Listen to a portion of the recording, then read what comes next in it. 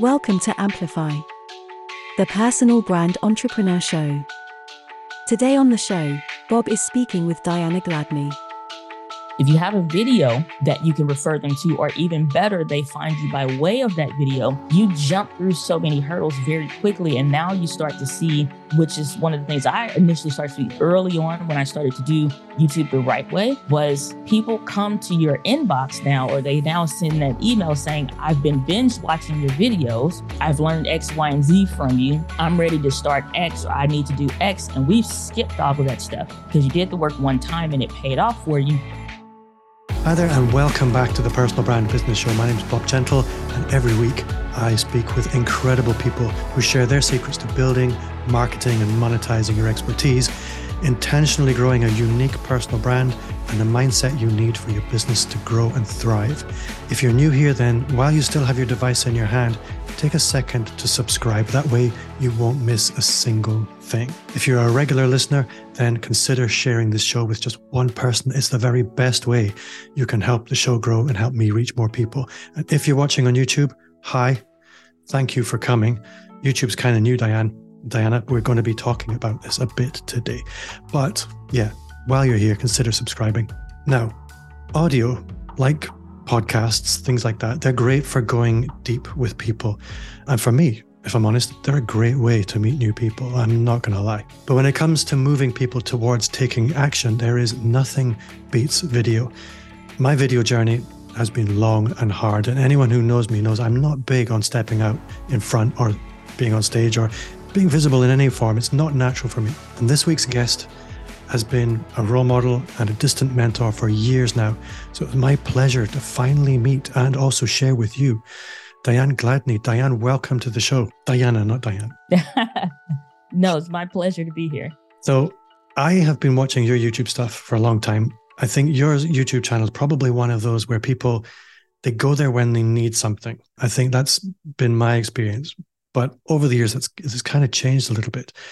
But before I start racing into all my questions, because trust me, for the listener, I'm holding up a page of paper with all my notes on it. For you on YouTube, that's all my notes. I have so many questions. But for the listener who's meeting you today for the first time, can you maybe just start by telling us a little bit about who you are, where you are, and the kind of work that you do? Yeah, absolutely. So my name is Diana Gladney, as you stated, a native out of St. Louis, Missouri, aunt to 22 incredible nieces and nephews, and the youngest of 6. So I come from a very large family. So being an introvert, you have to learn those extroverted tendencies. So needless to say, starting out, video was not my go-to thing. I would much rather pick a book, go find an empty part of the house and just go and read. And that never really changed as I got older. So to do all of this with video is very interesting and different. But my journey with video actually got started with a mentor of mine doing like I usually do with a lot of my clients, and probably you're familiar with as well, Bob, which is say that you have to actually get started doing video. And for me, that was probably like the worst news ever. And so doing that and transitioning into video later on was, again, it's just a complete world difference. Now, what I actually wanted to get started with was helping entrepreneurs just get started. A lot of people find it difficult to take that initial step. But what I uncovered was the more that I started creating videos, the more I ran into issues that at the time I couldn't find good, dedicated answers that weren't trying to turn you into a filmmaker or some photographer of some sort. I just wanted to make videos for my business and brand. And so the more I started producing those videos of like, hey, here's what I found to be helpful and here's what I'm using or what I'm doing, then my audience really started to grow and obviously the brand. And I honestly just uncovered a whole new passion around helping entrepreneurs simplify and learn the video creation process. So that's what I've been able to do and been able to quit my full-time job to go full-time in my business and now running a team. And we do a lot of amazing things still with that core focus of helping entrepreneurs simplify the video creation process. So like I said, I have a lot of questions. Before we started recording today, before we were speaking, I went back and I scrolled back to the very beginning of your YouTube channel because I wanted to see what was there. And I was delighted to see that it wasn't amazing. Because if you look at your videos now, they are amazing. And I think this is probably a great place to start because it's very easy to judge other people's content output or maybe to compare your own poor efforts to somebody else's efforts where they've maybe been doing it for a long time and think, well, what's the point? If they're doing that, I can't do that right now. So maybe I should just not bother. I guess what would be your message to yourself looking back at those very first videos? Ooh, I could pick a lot of stuff for her to do. So if I had to give a message though for myself, I would say really just be encouraged. I think a lot of time that's what anybody needs, just to be encouraged that what you're doing is right. The path that you are on is right. The direction you're taking is right. And most of the time it's like where you are in that moment, it doesn't feel like what you're doing is the right thing because of the right now circumstances. Maybe the right now gear that you're using isn't the best, or like I say, your editing or just the presentation of the videos may not be the best, but it's the consistent focused effort and knowing that you're actually on the right path. You're just at a different spot than where you will be. It literally would be that, just be encouraged. I think one of the things watching your YouTube channel is I hear a lot of people saying, I'll tell you, the biggest barrier for me for a long time was not knowing exactly what I wanted to do. And because I didn't know exactly what to do, I did nothing. And I think this is what a lot of people struggle with. And what I love about your channel, when you do go back, you can see you started making content, you learned as you went, and then you course corrected. You discovered your passion and your niche or niche through the action, through the doing. And for me, that's a really important thing to see. Did it feel like that was what you were doing? Or were you, looking back on it now, do you remember that was a conscious process or an unconscious process? So if I look back to where I got started at and like the mindset of myself at that time, I would love to say like, oh, like I always knew or I really believed or what have you. But honestly, the truth is I didn't know. I had hope. That's the most I can say that I had at that time. I had hope that what I was doing would be, it would uncover passion. I didn't know that I was in the process of doing that. All I was doing was being obedient to what my coach told me to do. I knew that when I met with him, and from that initial conversation of him saying, you need to do video, I had like a split second of a thought of, this guy doesn't know who I am. He's crazy. I don't even take pictures. Like I recycle the same 7 photos on Facebook profile every few years. Like nobody's ever seen the other 6. And so at the time when he said like, do video, I'm just like, you're crazy. But at the same time, I also knew that I didn't hire this coach for me to remain the same. And so I just leaned into that of, to get to a different stage of life, to get to what I'm saying that I want, my actions have to be different. And so I wasn't looking for necessarily like comfort. And so I just kind of leaned into the discomfort and the unknown. And the only thing, like I said, I did have was hope that what I was doing would be right. I didn't know that it would completely change or I would get into video content marketing and creation and stuff like that. I just had hope. That's it. So from my perspective, looking into your business, it's very easy to just pigeonhole you as a YouTuber, but your business is a lot broader than that. You do have a successful YouTube channel, 20,000 subscribers, which to some people, they'll look at it and think, oh my God, that's amazing. That's so big. Other people might think that's kind of small, but it's what works for you. What do you need in order to have a viable business? You have a successful business. And I mentioned the numbers simply in order that people can have some context. But that isn't the totality of Diana Gladney's world. For the listener, can you maybe just give a bit of orientation as to what your business actually looks like in the broader sense, in order that we can have a good conversation about the whole rather than the parts? Yeah. So I think a lot of people's perspective, like when they, especially if they find you through YouTube, like you said, they assume that's all that you do. YouTube sometimes is the very least of what we do. It's not the main thing. It's a thing in the business. And so most of what I've been doing, like I quit my job. It wasn't like when I got like at 15 or like I said, closer now to 20, I quit way before it even made sense because the videos are a part of the business. It's not the only thing. And so what we do in the company, what I do in the company, myself, my team, focus, again, always helping entrepreneurs simplify the video creation process. So that does is presentations, like speaking again this year, the social media marketing world. And so we're doing trainings for organizations, teams, individuals. So it may be one-on-one coaching or, like I said, on the broader perspective of working with a brand or organization or the like, doing different talks where there's especially like in 2020, all of that was digital. So all the talks at that time was digital stages. And so now it's a hybrid mix of like digital and physical stages of the places that I'm talking and things that I'm doing and the like, which is nice to not always be indoors and stuff all the time. The other aspect of that is, like I said, now we're getting into the content side of things, is producing videos that will, number one, again, serve the business, but also help meet people where they are so that they can start solving some of these problems that they're running into. Now, you keep showing up every time somebody has an issue. And I'd learned this from Roberto Blake, who's another great example, where every time I had a problem, I went to YouTube and I started searching. This guy kept coming up. And I'm like, dang, this dude must really know some stuff. Like, he always has an answer or something about what I'm asking a question about.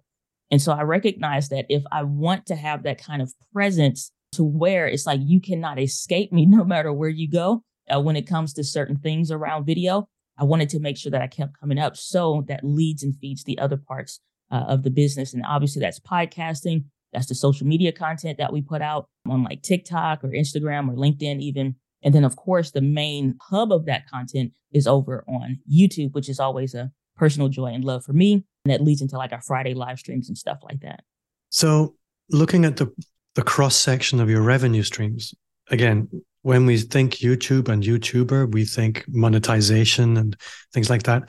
And you probably have an element of that.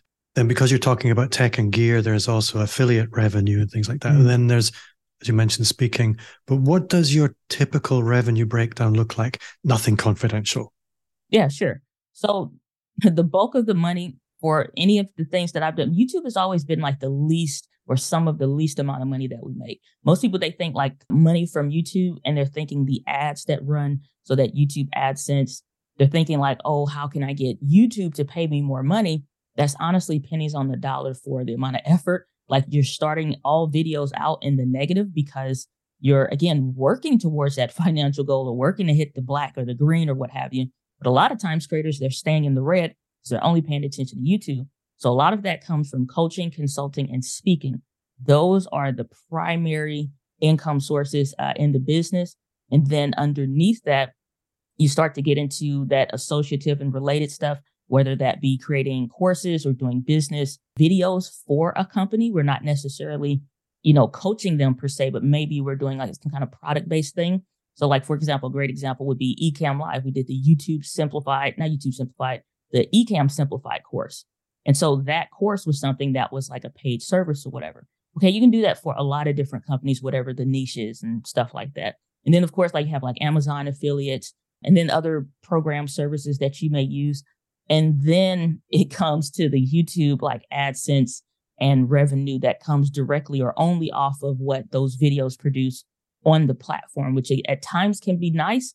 But again, it's sometimes like the lowest amount of income that we may make like in a quarter and obviously across for the year. It's something I encounter quite often is people who have become great content creators, but you get to know them a little bit and you realize under the surface, there's almost no business because they focused so heavily on the content creation and the assumed monetization that would come with that. Mm. And for me, that's really exciting because there's so many additional revenue streams that you can bring into that. And you kind of covered that so nicely there. One thing you mentioned was the coaching and the consulting side of things. How easy was that for you to get into? Because I think for some people, they find it very, very natural. And for some others, they find it quite unnatural. And there's a lot of mindset issues around being the coach. Mm. It was really difficult for me, honestly. I think a lot of people look at like maybe the way I present or how they meet me in person or what I appear as online or what have you. Underneath, a lot of that is sometimes it's like for certain days, I may need to pump myself up. So I'm listening to some Earth, Wind, and Fire music or whatever the case is, to get yourself, really snap yourself out of whatever that negative train of thinking is. Okay, that doesn't happen as much these days. It's still a factor, obviously, to maintain a positive mental attitude and not just quote unquote positive mental attitude because it sounds cute, but literally always be in a maintenance mode of your mind and your emotions and how you're feeling and thinking, because that dictates your actions. Well, day one, first client I ever took came by way of a podcast, and then you seed in those different calls to actions or whatever. So getting on a call with the client, when I got off that call, you would have thought I was running for an hour nonstop. I was literally sweating and just from nervousness. like, is she going to ask a question and I don't know what to say? Or is it going to be where this person finds out after they've paid me this surplus of money, they're going to find out like, I don't know what I should know or whatever the case is. So it is a lot of confusingness, if you will, around like the who you are or what you have to offer and stuff. My thing is, in the beginning, it wasn't easy. But again, I was just solely committed that if I wanted to get to where I'm imagining in my mind at the time, it has to go through some level of discomfort, because obviously my best thinking has got me to where I am today in that moment. And that's always true. Like, your best thinking has gotten you to where you are today. It's only that external influence, like whether that's from coaching, whether that's from courses or information or what have you, listen to podcasts like this. It's going to come from that external information that now leads you into leaning into the discomfort. So I was completely nervous. I think my voice sounded quaky the whole time. Like, if I had that recording still, you'd probably hear all of that. No, it wasn't an easy transition, but the one thing that helped me personally, I don't think a lot of people realize how introverted I am and how much that's been a constant work. What I did that really, really worked for me was I started imagining that everybody I talked to is a good friend that I've had for years. Because at that point, now I can calm down. Now I can think clearly, not stumble over my words every time it's like I get off a call or something. It's like, dag, I should have said this, or I wish I had said that. So I would start listening. I recorded myself. I would start listening to where I stumbled. And then I just would imagine on that next attempt, next time I talk to somebody, now it's like, okay, I'm talking to a friend that I've been talking to for a long time. Even with podcasts, my voice didn't sound like how it is now. I didn't sound like myself. I sounded like a shell version of myself, like somebody hiding in the back of a corner. Whereas now it's like I'm able to fully present and produce who I am and show up as who I truly am on camera. Back then, and not so much. So it's been a difficult transition. But again, it's just constantly leaning into those moments of discomfort. But for me, the great trick that worked for me, just pretend everybody's a good friend. I think these tricks are really, really important. And I think listening to you, I was reminded by one of my podcast guests did something amazing. Doesn't really matter what they did. But I asked her about it. And again, to get to the quick, she said something to me which has always stuck with me, which was, your business will change when you change, or your business will grow when you grow. There is no business growth without personal growth. And a lot of people just are quite arrogant. I am who I am. And they just go through life saying, I can do everything. I don't need to change. I don't need to grow. And that's fine. You might get lucky. But the truth is, if you were to parachute me into the body of any incredibly successful business owner, I would destroy that business within a week, because I'm not the person that I would need to be in order to be successful in that role. I have to grow into that. And you grow through catalyst of experience. And that's where you're talking about discomfort is so important. Most people avoid discomfort. Well, you're just going to remain the same. If you want to be lucky and if you want to be successful, discomfort is the price. It's so important to remember. Yeah. The leaning into discomfort is like, it sounds good when you're listening to it. It's extremely hard to when those moments present themselves. And I think it's extremely valuable what you mentioned, like who do I need to become in order to get to this next level, or where it is that I'm saying I want to be. And I think one of the most dangerous things that people profess and keep saying over and over is like, just the way that I am, or I've always been like that, or I've always had these issues. If that was the case, absolutely wouldn't have the opportunities or work with some of the individuals that I have now, because I would have been okay with who I was. And it's not to say like hate yourself or whatever, but I think people in this audience understand that it is about knowing that who you are is good enough, but at the same time, who you are is also not enough. So it requires you to lean into that discomfort. Yeah, absolutely. So I have the Diana Gladney on my podcast. It would be ridiculous if we didn't speak about actually making videos. So let's get into this a little bit. I know what you're talking about is social media marketing world. I checked and I'm excited. And I'm probably going to try and get you to let the cat out of the bag a little bit today, but you don't have to. That's okay. But where I'd like to start, because you work with lots of people through your online group coaching academy, but also one-to-one. And if you're like anybody who works with lots of people in a coaching capacity, you know that in the first week, you're probably going to cover the same things with the same people again and again and again. And I guess that's where I would like to start this section of the conversation is, okay, people, I know you do these things. These are the things that you need to fix first. So what do those things typically look like? To be honest, and it's very interesting that you asked that, because most people do not trust that sometimes the best practices on YouTube that you hear about are actually the best practices. And so like it is the wildest thing. I literally was addressing an email about an individual. If I said the person's name, everybody would know who I'm talking about. But I replied to that email expressing how I get how frustrating it is that you can, big personality, brand name, major TV networks, all that stuff, still not abide by the best practices.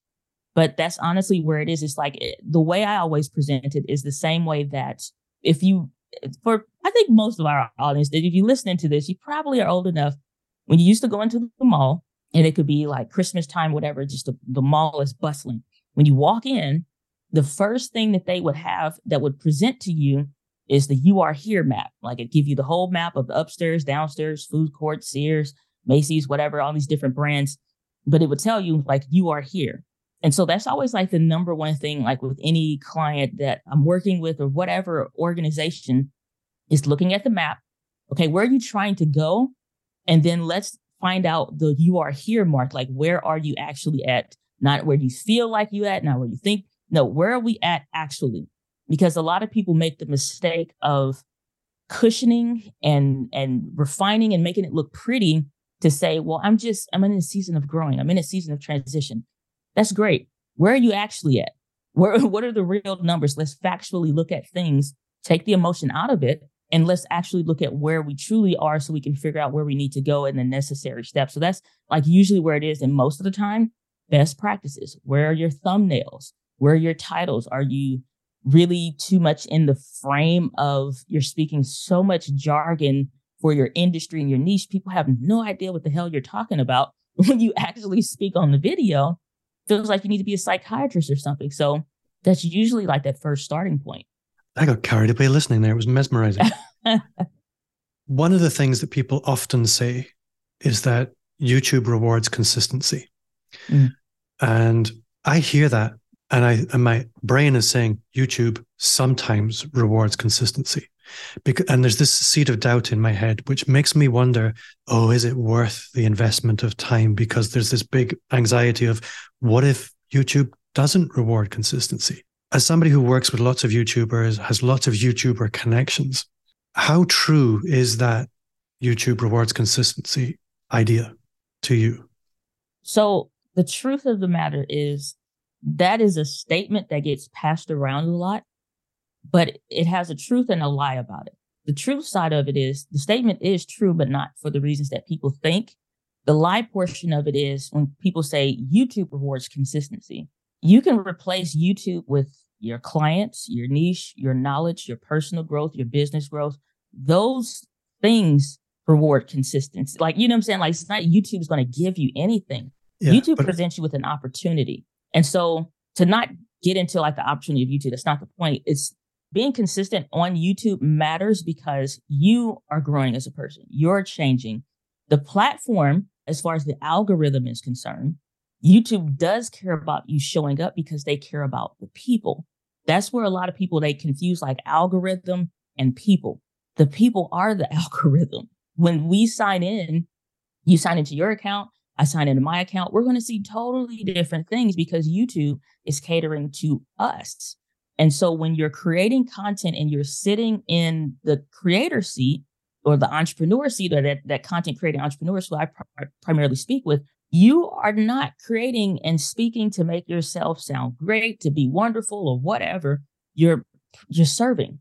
It's always being in a seat of service. When you cease to do that, when YouTube can't say, and it doesn't know if it wants to recommend a channel, because we don't know if you're coming back. You can say in your videos all day long, we post new videos every week. The YouTube banner can say, we post new videos every week.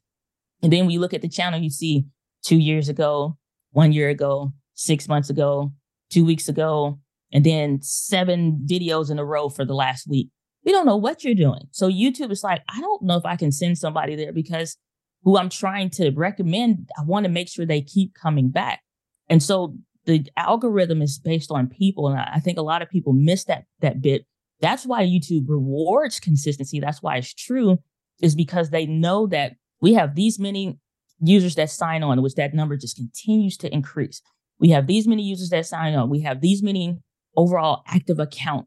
We know that the person that you're specifically looking for signs in about 17 times in the first 3 days of the week. But in those 17 opportunities that we have to keep them on the platform, we don't know if we can take a chance recommending your stuff because maybe you made one great video and we haven't seen you since. So that's why it's like YouTube rewards consistency, is because the algorithm is constantly in an ongoing search to look for content that's relevant to what your ideal target audience that you're trying to reach out to is looking for, but make sure it presents people and channels and organizations that actually, number one, serve in relevancy, but number two, actually serve by actually showing up. And this person has a reason to keep wanting to sign on and click because they're waiting to see your stuff. So I think listening to that, there's essentially two answers to the question. One is YouTube rewards consistency. It does. But at the same time, if you're consistently bad, it's not going to reward that long term, which is where the other journey really matters, which is if you are consistent, then you will consistently improve if you're making an effort. And that consistently improving is an important element of your long-term success and your longevity, because it's going to get easier and you're going to get better. So it's going to feel like it's less work. Well, maybe not, because as you get better, you probably put more into it. So there is a balance. Yeah, I was just going to say it doesn't quite work. It's like that's the thought. And it sounds great, but it doesn't actually, the better you get, the more work. Your systems, if you got great systems, then sure, it may be more efficient, but I think we probably put in more work the better you get down the road. Yeah, the better you get, the higher the standards have become. That's probably the way to put it. I guess another question for me is a lot of people will tell me, oh, I'm not really very creative. I don't know what to make a video about. Well, I want to shake them and say, yes, you do. However, there is the question of ROI. How am I going to get the best return on investment for my time? So I think the mistake a lot of people make when they're coming to make a video is, I'm going to make a video about something I want to make a video about, especially in a new channel. I think this is my perspective, and I'm happy to be told I'm wrong, Bob. I think I was certainly guilty of this in the beginning. And to be honest, it's not far off the beginning, where I think I'm going to make a video about this because I think it's a really good idea. And then you wonder why you get no views, because nobody was ever searching for that. So when you're advising people, how do you advise them to decide how they're going to spend their precious time making the videos that are actually going to give them the best chance of attracting a viewer that's relevant?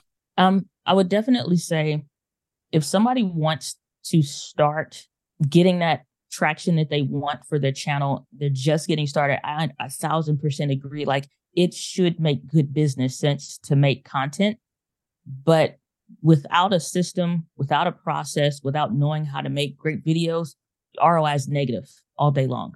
The best way to start that, especially for entrepreneurs, I always suggest looking at your frequently asked questions. There's something that you, your assistant, your team, whomever, is constantly having to answer the same questions via email or via this DMs on social media or what have you. I always say go there first and make, especially like you're just starting a channel, make 2-3 videos that are around those frequently asked questions, because number one, you instantly can turn those emails into the same 3-4 paragraphs that you may have to address. And it may be 2 or 3 parts of a thread in before now you get to the point maybe where you can present a service or you can present a product that you offer, or better answer questions, get them to be a client, what have you. If you have a video that you can refer them to, or even better, they find you by way of that video, you jump through so many hurdles very quickly. And now you start to see, which is one of the things I initially started to see early on when I started to do YouTube the right way, was people come to your inbox now, or they now send that email saying, I've been binge watching your videos. I've learned X, Y, and Z from you. I'm ready to start X, or I need to do X. And we've skipped all of that stuff because you did the work one time and it paid off for you. Now this person, again, they're ready to do business with you instead of you having to fight through the email chain and all of that. So frequently asked questions is a great place to start, and it instantly gets you your time back. Imagine if your assistant didn't have to spend 3 hours of his or her day in the inbox. Now, what does that make possible for what they can do? Or now how many maybe goals that you had for the quarter can start to move up at least a few weeks because you have more of that time back. So that's an instant like ROI positive in time, which time is money, I believe. So money is simply an exchange for value.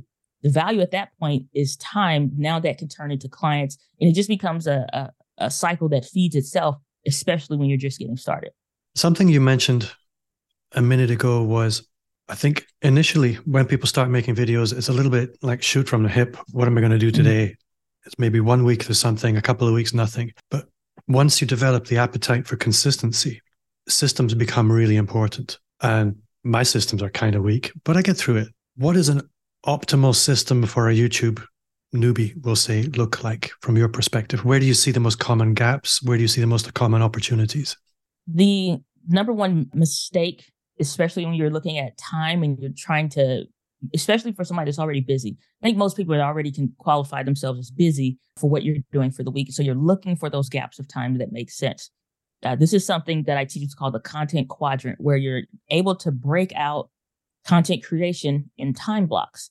And so in that first one, maybe something that you can do within 10 or 15 minutes. That's a good Instagram story. That could be a recording of like a YouTube short or a TikTok video. They quantify as the same thing, essentially that vertical video. You can record that in that same amount of time. Problem becomes you take those 15, 30 minute, even 1 hour time blocks and you say, okay, I'm gonna make content creation in this hour. Most people mess up because you're expecting yourself to come up with the idea, research the idea, quantify the idea, plan it out, see how much time you have left, and then try to run through a recording and then wonder why the video doesn't work. You can condense time frames, but not like that. There needs to be a separation between your planning time and your execution time. The planning time is, for me, especially when I worked full time, breaks. I stopped spending breaks with other people at the company that I worked for. I spend those breaks at my desk. So I can just log out. I put a sign up that don't disturb me. And then I would just be executing on like going through my ideas, quantifying idea. How is this valuable to the person that I'm trying to attract, or my ideal client? What's attractive to them? What would be most helpful for them for where they're at and where you're meeting them in their journey? Okay, that's 15 minutes. You got a 30-minute, maybe 45-minute lunch break everybody takes. I started to condense time frames again. I'm not spending those with other people. I'm going through trainings or whatever the case is. So you got to separate that planning time to the execution time. So now I would get off work.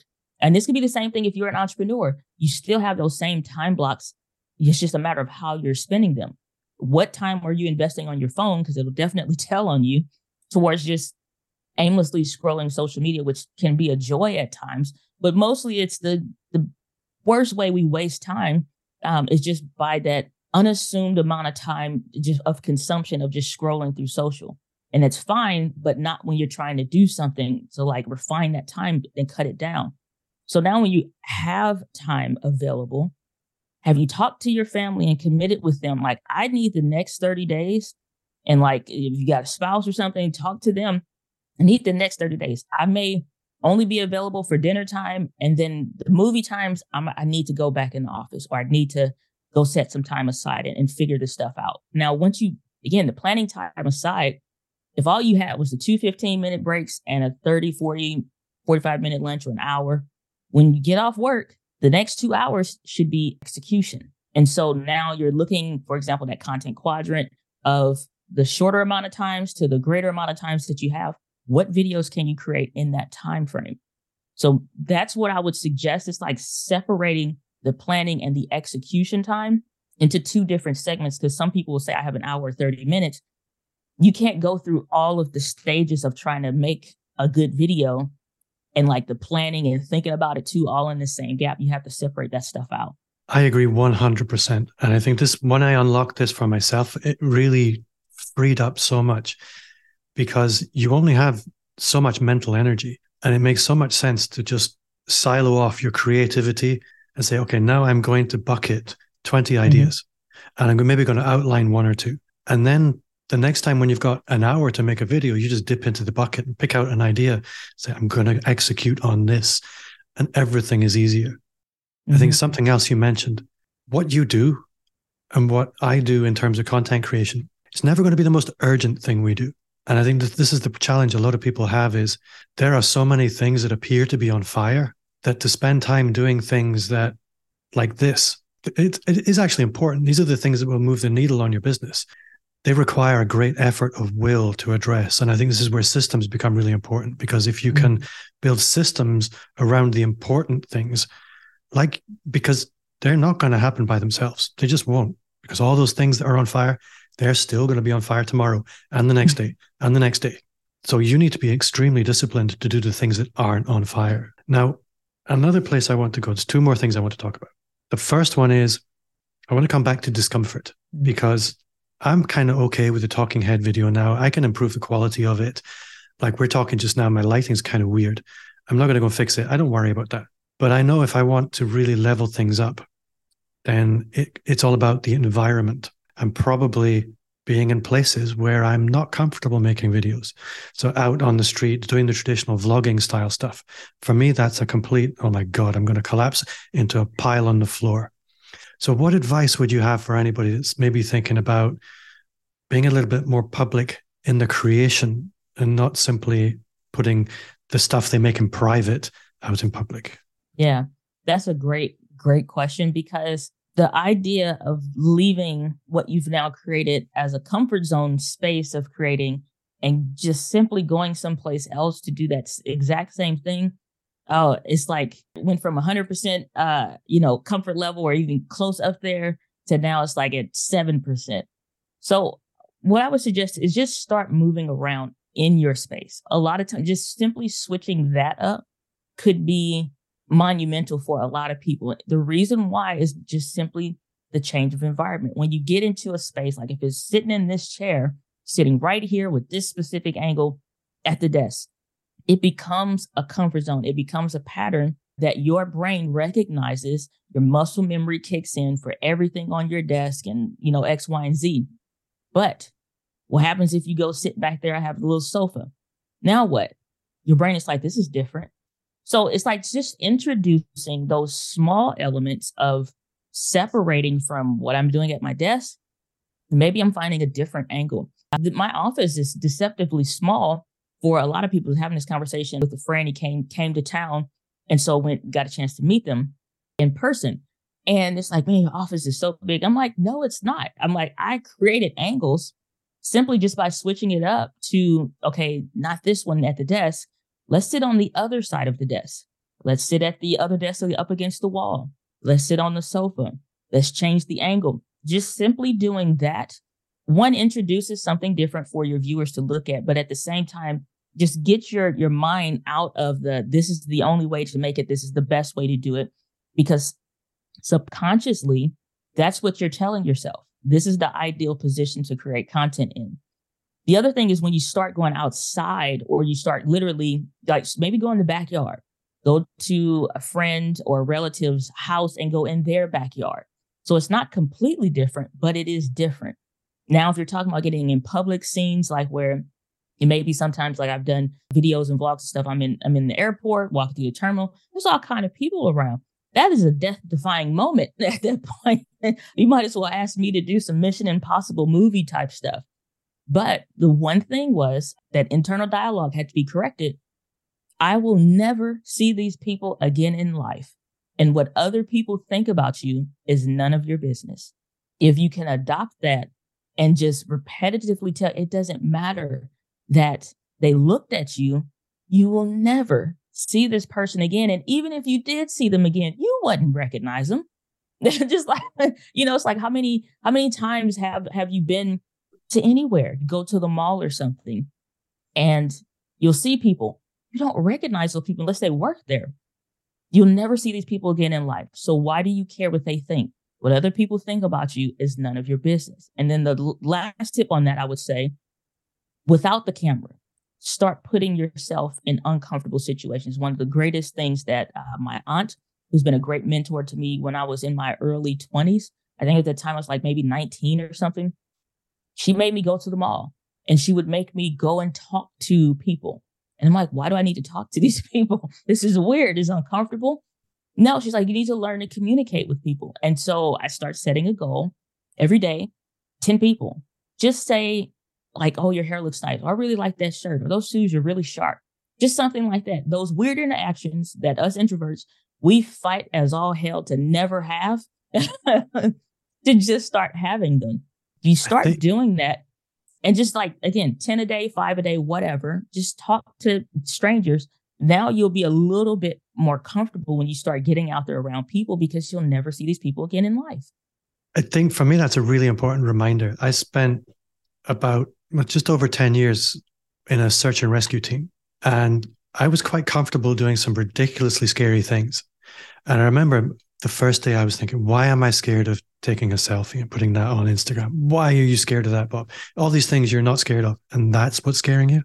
And I got to thinking, well, how do we train people to do really, really, really scary things? And it's exactly what you described. It's a process of gradually desensitizing people to things that they're sensitive to.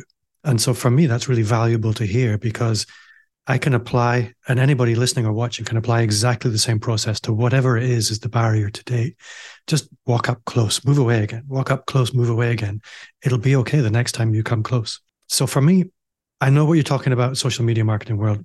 And I'm looking at things like ChatGPT and I'm thinking, oh my God, it's going to write a whole YouTube script for me. I can be so lazy now.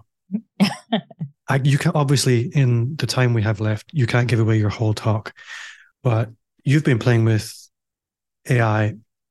What are the big mistakes that you see people making?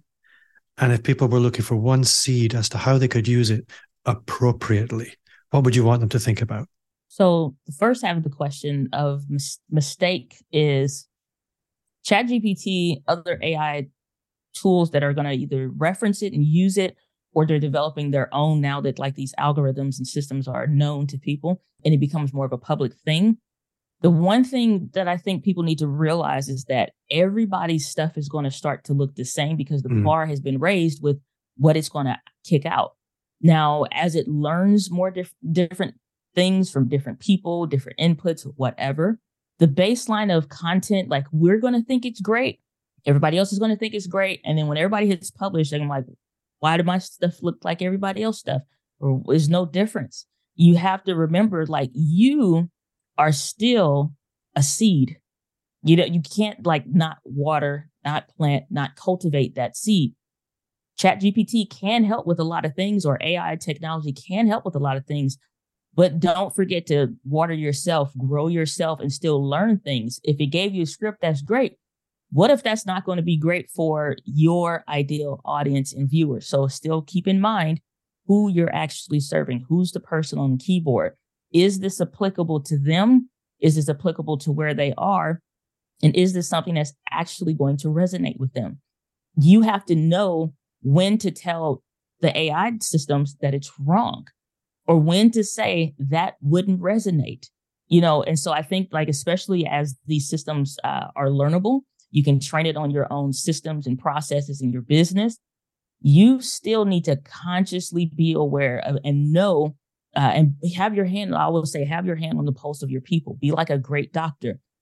ChatGPT is going to make, not it specifically, but I'll say generically AI is going to make a lot of bad doctors. Everybody has a degree, a white coat, and a stethoscope around their neck saying, with somebody walking in with a bleeding patient and say, oh, those nails look great on you today. It's like, what? My arm is missing. Do some surgery. It's like 1 second while I put in ChatGPT to figure this out. Like, no. Like, so you still have to know the symptoms, the frustrations, the angst, all of the things that your people need, and let some of the systemized things, pass that off. It's absolutely going to amplify how we work, but be careful of that. And then can you restate your second question for me so I can make sure I answer it properly? Well, how can we effectively leverage AI? I mean, you've talked about the danger of simply blending in with AI because there's more content. It's kind of generic. How can we use it, like you mentioned, as a seed in order that we can stand out rather than blend in? I think as these programs, again, continue to advance with AI technology, have your dedicated systems, the things that you know to work, embedded in those things so that if it becomes something like, so one of the clients I work with, his name is Ray Edwards, they have an AI system. It's like having Ray inside of your computer all the time. However, it's like you need to know how it should reply and how it shouldn't. So I think the best way we can start leveraging it, have your own systems of what you teach or what you do or how you would respond, your tonality, your voice. I think developing like a brand voice guide would be extremely helpful for different business owners so that you can input that information and so it knows and it retains what's on brand and what's not. Because now you're, again, like say your assistant, everybody basically got a free virtual assistant. In a minute here, everybody will have, for the most part, like a free video editor. So now what would take one editor all day to do, it may take an hour for an AI system to generate based on certain scripts and stuff. So know what are some of those time wasters. If you don't know and you have like a team, or maybe you're doing all the stuff yourself, just start tracking your time. So I started using like a toggle track or something like that, just simple system. You can use it for free, no biggie on that. But just so you can see where is your time going each day. Some of those base level systems, like I said, when it comes to emails, when it comes to maybe pulling gaps, again, scripts and all this stuff, it sounds really technical right now, but I think it'll be something extremely simple. Give it a year's time even. All the stuff that you're doing that's consumption of your time or even consumption of your team's time, how can we invest that into a system, a script, or a program that would run and automatically do 2 or 3 different things for us? Now, where your team starts off and even where you start off for the day might be where it took you till 11 o'clock in the morning and you've been working since 6 a.m. All those hours now can maybe be condensed down into 30 minutes, letting an AI system take care of it. So that's what I would look through, is like, look through where the time wasters, where the gaps, what services and businesses are leveraging AI now that you can say, this is worth a $10 a month prescription or whatever subscription, so that that can take care of it. And our time is reinvested back in the company. And it knows us. It knows the brand. It knows our voice. It knows the tonality. All those different elements are extremely important. So there's a lot to unpack there, and I'm not going to attempt to do that right now because I want to ask you about your book, because there is a book coming like imminently in the next, probably if you're listening or watching this, few days, or if not, then it's probably out already. But can you maybe tell me a little bit about that? Yeah, I'm extremely happy to talk about the book. It's called The One Right Video. Now, the One Right Video, like, it may sound like making the perfect viral video or making the perfect video. It's not about that. It's about knowing the things, like I said, we talked about kind of in this episode, which is what are the things that's going to be attractive to your ideal target audience, and how do you start to take the knowledge that you know, invest this into the systems, the formats, and the layouts that we have so that you can grow your brand, grow your business, and amplify it using video, using the One Right Video system. It sounds awesome. There are plenty of YouTube video books, but this one takes a very particular approach. I'm excited by that. We should bring things to a close, Diana. My head is melting with so many ideas. I've made so many notes. This podcast is a self-indulgent venture. You can probably tell. I'm not shy. It is what it is. But we should bring it to a close because I know you have something going on probably in another minute. For the listener who's maybe wants to connect with you, if they want to go deeper with you, how can they do that? Yeah, absolutely. You can always reach me at dianagladney.com, which is my website. And then obviously on YouTube, if you just type in at Diana Gladney, it literally will bring up my channel and probably tons of content for me as well, usually on any social platform that you could think of, from TikTok, LinkedIn, Twitter, doesn't matter. You are super easy to find.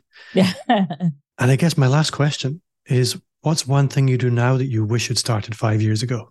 I would definitely say I wish that I saw the limitations that we have, whether it comes from time or maybe a mental or physical illness or what have you. I wish that I didn't look at it as like a limitation, but rather sometimes a gift, because all you need to ask yourself is, what does this make possible?